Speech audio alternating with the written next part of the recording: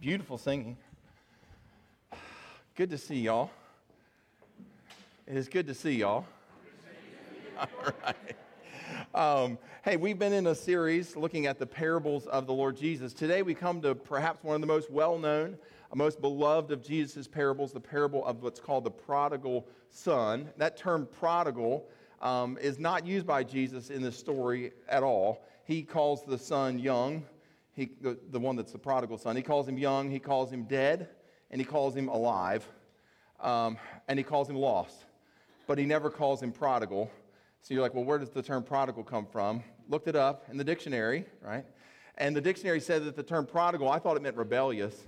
I kind of figured it meant wayward. But the word prodigal actually means wasteful.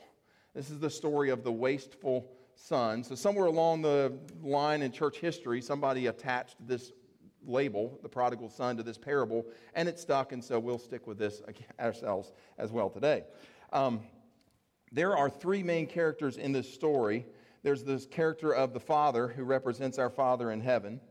There's the younger son, the one who rebels. And then there's the older brother who does everything that his father asks him to do, but struggles with the kind of excitement, kind of enthusiasm that the father feels when this younger, just irresponsible son comes home. And so what my plan is with this parable is that I'm going to take 2 weeks to cover this parable because honestly we want to eat lunch sometime today. And so what we're going to do is today we're going to look at the younger son and how the father interacts with him. And then next week we'll take a look at the older son and the struggles that he's having and talk about what difference that makes to you and I. So our text for today, a little different than what's in your bulletin. I made a little change early this morning. I get here pretty early, and sometimes that results in a rewrite of the sermon, which is what happened today. So what we're going to do is we're going to read Luke chapter 15, the story of the prodigal son, and we're going to read the part of the story where the son comes home. So we're reading kind of the moments of joy, the moments of elation as this younger son returns home to his dad. So I'm going to ask if you would to stand to your feet for the reading of God's word. Luke chapter 15, we'll be reading verses 22 and 24. This is the homecoming part of the story. Here we go. But the father said to his servants, "Bring quickly the best robe and put it on him, and put a ring on his hand and shoes on his feet. And bring the fattened calf and kill it, and let us eat and celebrate." Verse 34. "For this my son was dead and is alive again. He was lost and is found." And they began to celebrate. You may be seated. Before we get into this particular text, I want to point out that this parable is preceded by two other stories, and they're all three told in succession. The first parable is the parable of the lost sheep. And then the next parable is the parable of the lost coin. And then we get the parable of the lost son. These are intended to be taken as a whole. I'm not planning on covering the lost sheep and the lost coin. And part of the reason why is because the themes, what's being taught in the parables of the lost sheep and the lost coin, are also taught in the lost son.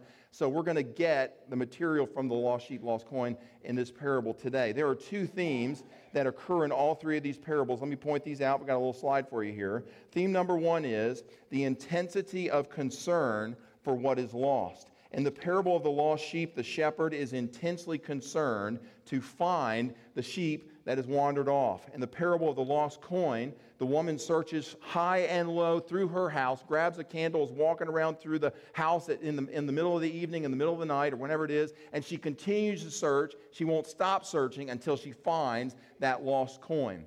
And then we finally get to the parable of the lost son, where the father watches down the road, hoping to spy his son coming over the hill. So that's theme number one, is the intensity of concern to locate what was lost and retrieve it so that it can be found. The second theme in all three of these parables is that when what is lost is found, there is an intense joy. There is abundant celebration that is released when the son is found or when the sheep is found. I mean, the shepherd goes and grabs his friends and says, "Hey, look, I've found this sheep that I've been out searching for. George has finally come back. We're so thrilled to have him back." And then the woman, she grabs her neighbors. She tells all of her neighbors, "Come on over and look, I found this coin that I had lost." And then, of course, as we just read, when the lost son comes home, the prodigal son, the father, has this great big old party and big celebration. So those are two themes that are consistent through all three of these parables. We'll see those play out here in our story today. Let's go ahead and jump in. We're going to start at verse 11. That's the beginning of the parable of the prodigal son. It says, "And Jesus said, there was a man who had 2 sons." Verse 12.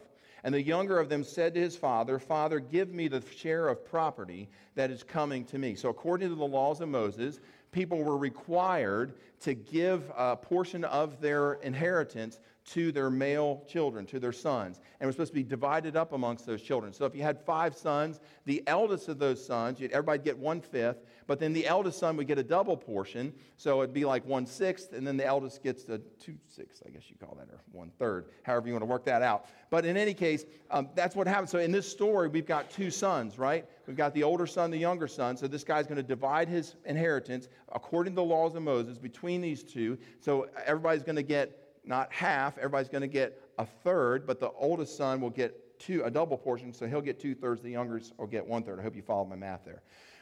So I was a little struck when I read through this week, that why didn't the dad suspect what was going on?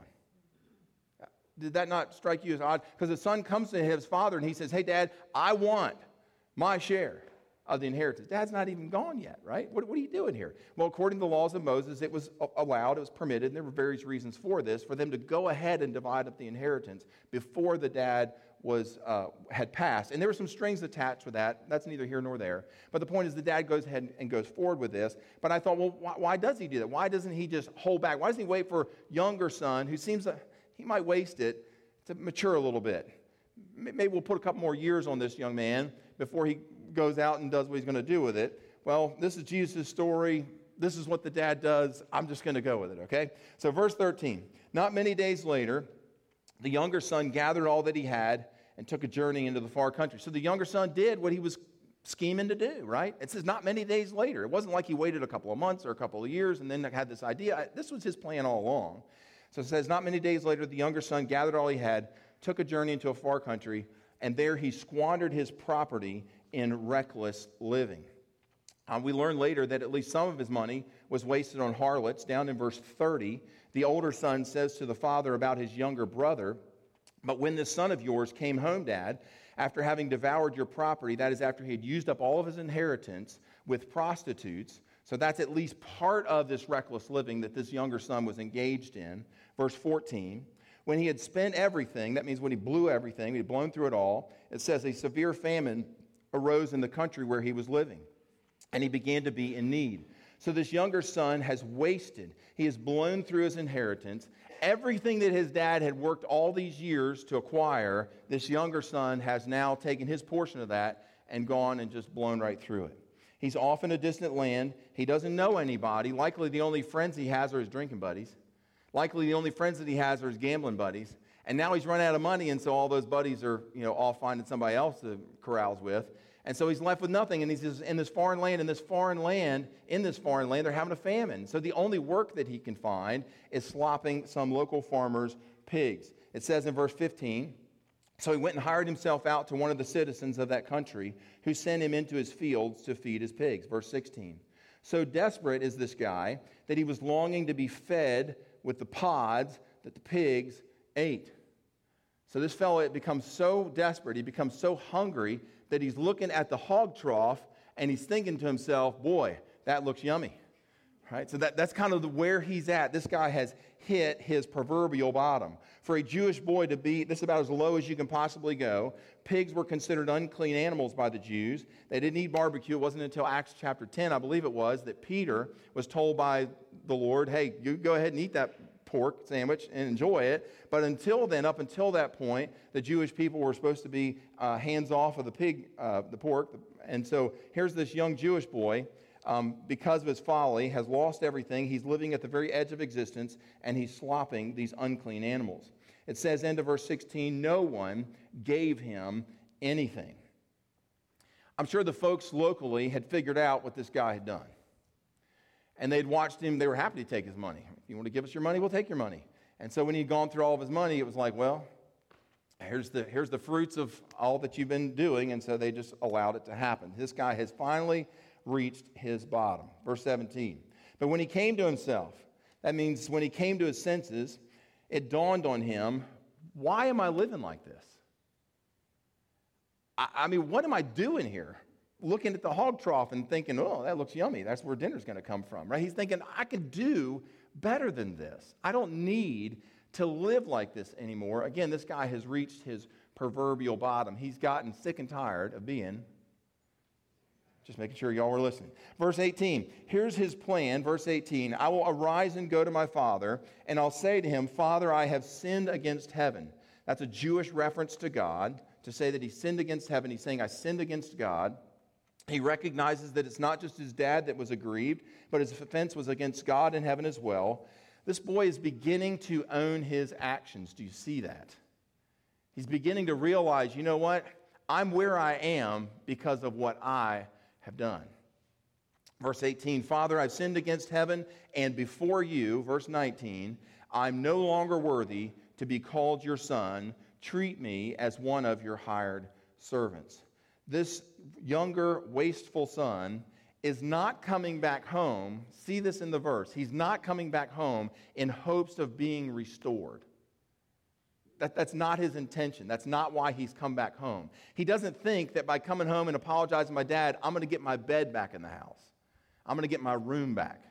He has no expectation like that. This is not yet another scheme of his. This is true biblical repentance. This is a young man who is owning his behavior, a young man who realizes the full weight of his folly and the full weight of the hurt that he has brought into the lives of people who love him. He plans to tell his dad, verse 19, treat me as one of the hired servants. In other words, put me out in your field, let me work, because that's what I should be doing now. I shouldn't, there's no way that you can invite me back into the house. Put me out in the field, let me work, let me live in one of your barns. Dad, you won't even know that I'm on the property. That's kind of where this guy's at. He offers no excuses. He makes no appeal to his status as a son of the household. Entitlements are absent from his remarks. This guy is not sorry that he got caught. This guy is not feeling sorry for himself. This guy is not blaming other people. Rather, this guy is gripped with sorrow.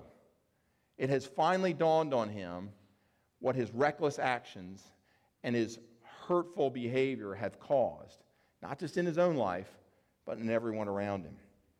Verse 20.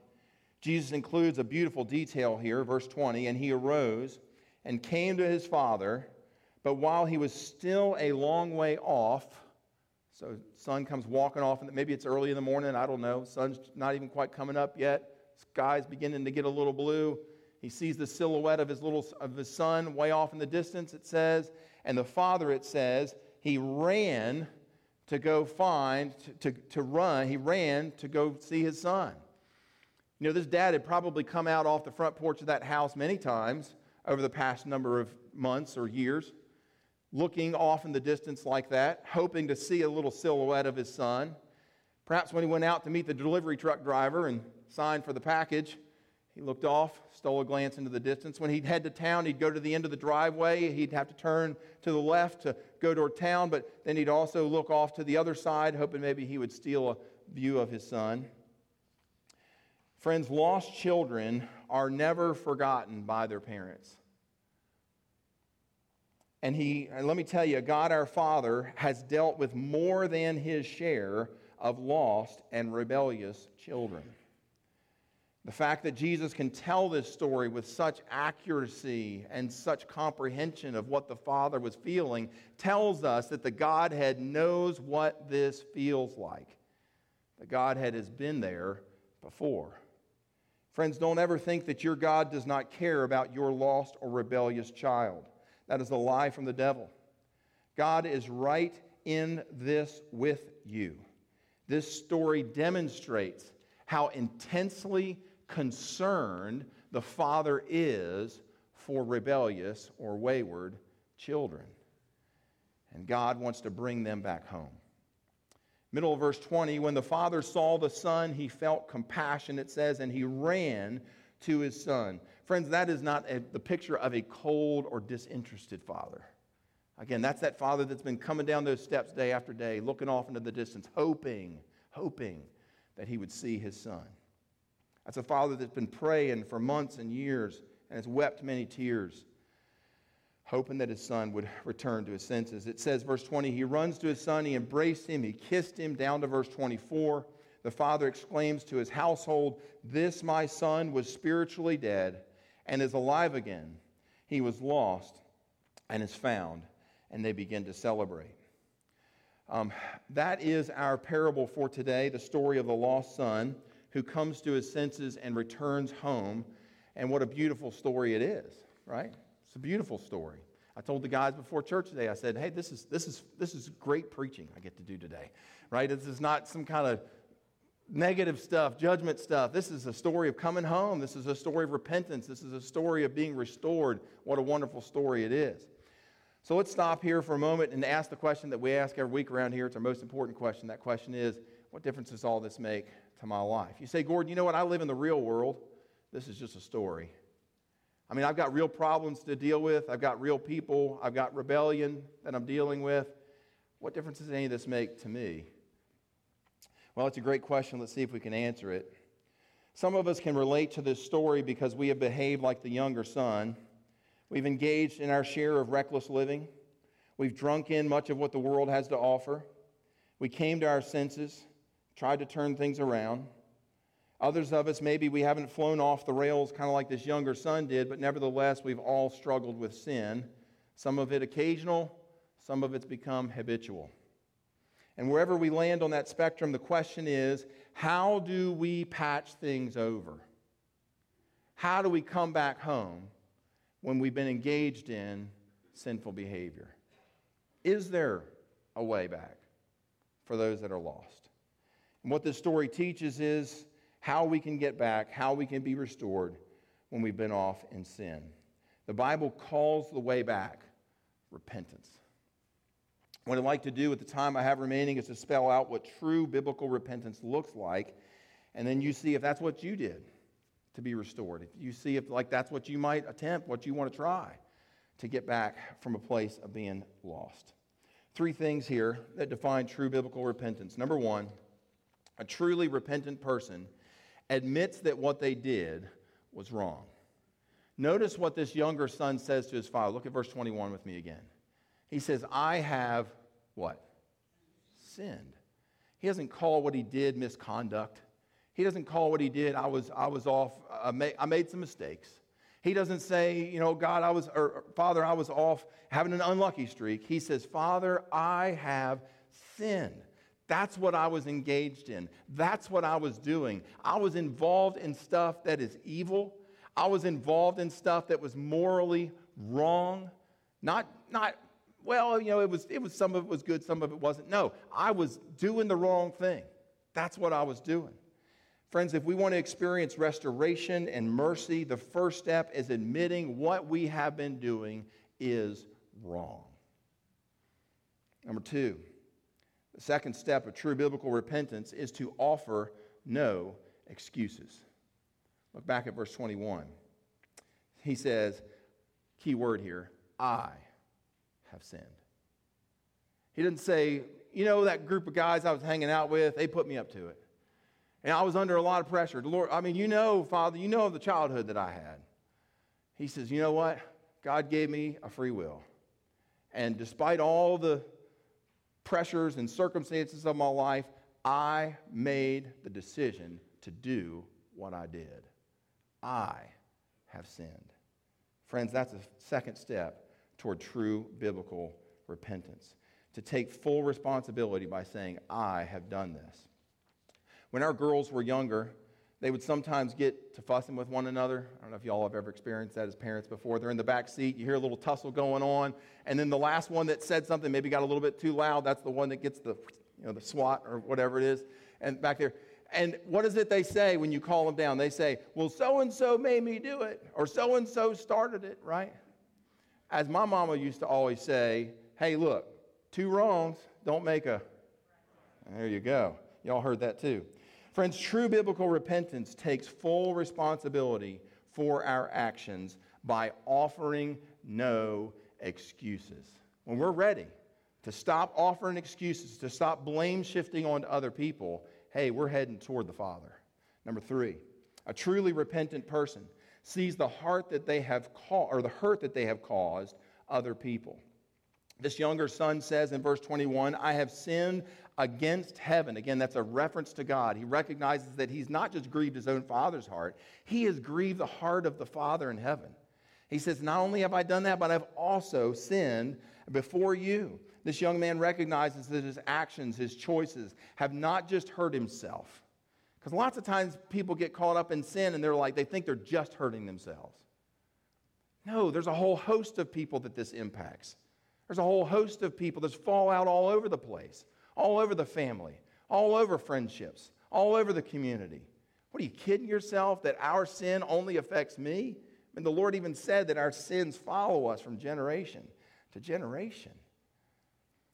And so this third step of repentance recognizes, you know what, I realize the hurt that I have caused, it isn't just in me. I haven't just hurt myself. I've hurt other people around me in my life that care about me. Friends, the world is sorry that it got caught. A truly repentant person is sorry for the hurt that they have caused. The fruits of sin, the pain of sin, never is only contained to the perpetrator. Sin always has a much larger footprint. Friends, this is the way to come back from sin. Number one, admitting that what we've done is wrong. Number two, offering no excuses, but instead taking full responsibility for our actions. And number three, seeing that our actions have not just hurt ourselves, but also the lives of those that we love. When we approach God this way, the correct way, the way of repentance, here's what God does. God greets us with open arms and with mercy and with forgiveness. When David repented of his sins with Bathsheba, the prophet Nathan said, David, your sins have been taken away. You shall not die. When the prophet Isaiah said, woe is me, I am a man of unclean lips, the Father brought a live coal from the altar, placed it upon his lips, cleansed him, and said, now go and speak my word to the nations. When the tax collector was in church and he beat his breast and said, God, have mercy on me. I am a sinner. Jesus said, that man went home right with God. Repentance always activates the mercy and forgiveness of God, but only when we are truly repentant. One last thought. Perhaps you're here today and you've thought to yourself, Gordon, if you only knew what I've done and the places I've been, I don't think you'd say this sermon applies to me. Let me tell you something. This is not my story. I didn't make this story up. This is Jesus' story. This comes straight from the Godhead himself. And what Jesus declares through this story is that we can always return home. God is intensely searching for you. Don't make him wait any longer. Give the Father the release of joy that he wants to show by coming home. Let's pray. Most gracious God, thank you for this story. Thank you, Jesus, for the hope that it breathes into the life of the wayward. Lord, if we're honest today, we've all got sin in our life, some of it on occasion, some of it habitual. And Lord, what we need to do today is to walk this road of repentance. Holy Spirit, give us the courage to do it. Help us to see that our lives are worthy of your love. That we can never drift so far that your grace cannot find us. May we be reminded today, through these symbols of your broken body and of your shed blood, the price you were willing to pay to bring the lost unto yourself. Speak to us. Do business with us today, we pray. In Christ's holy name, amen.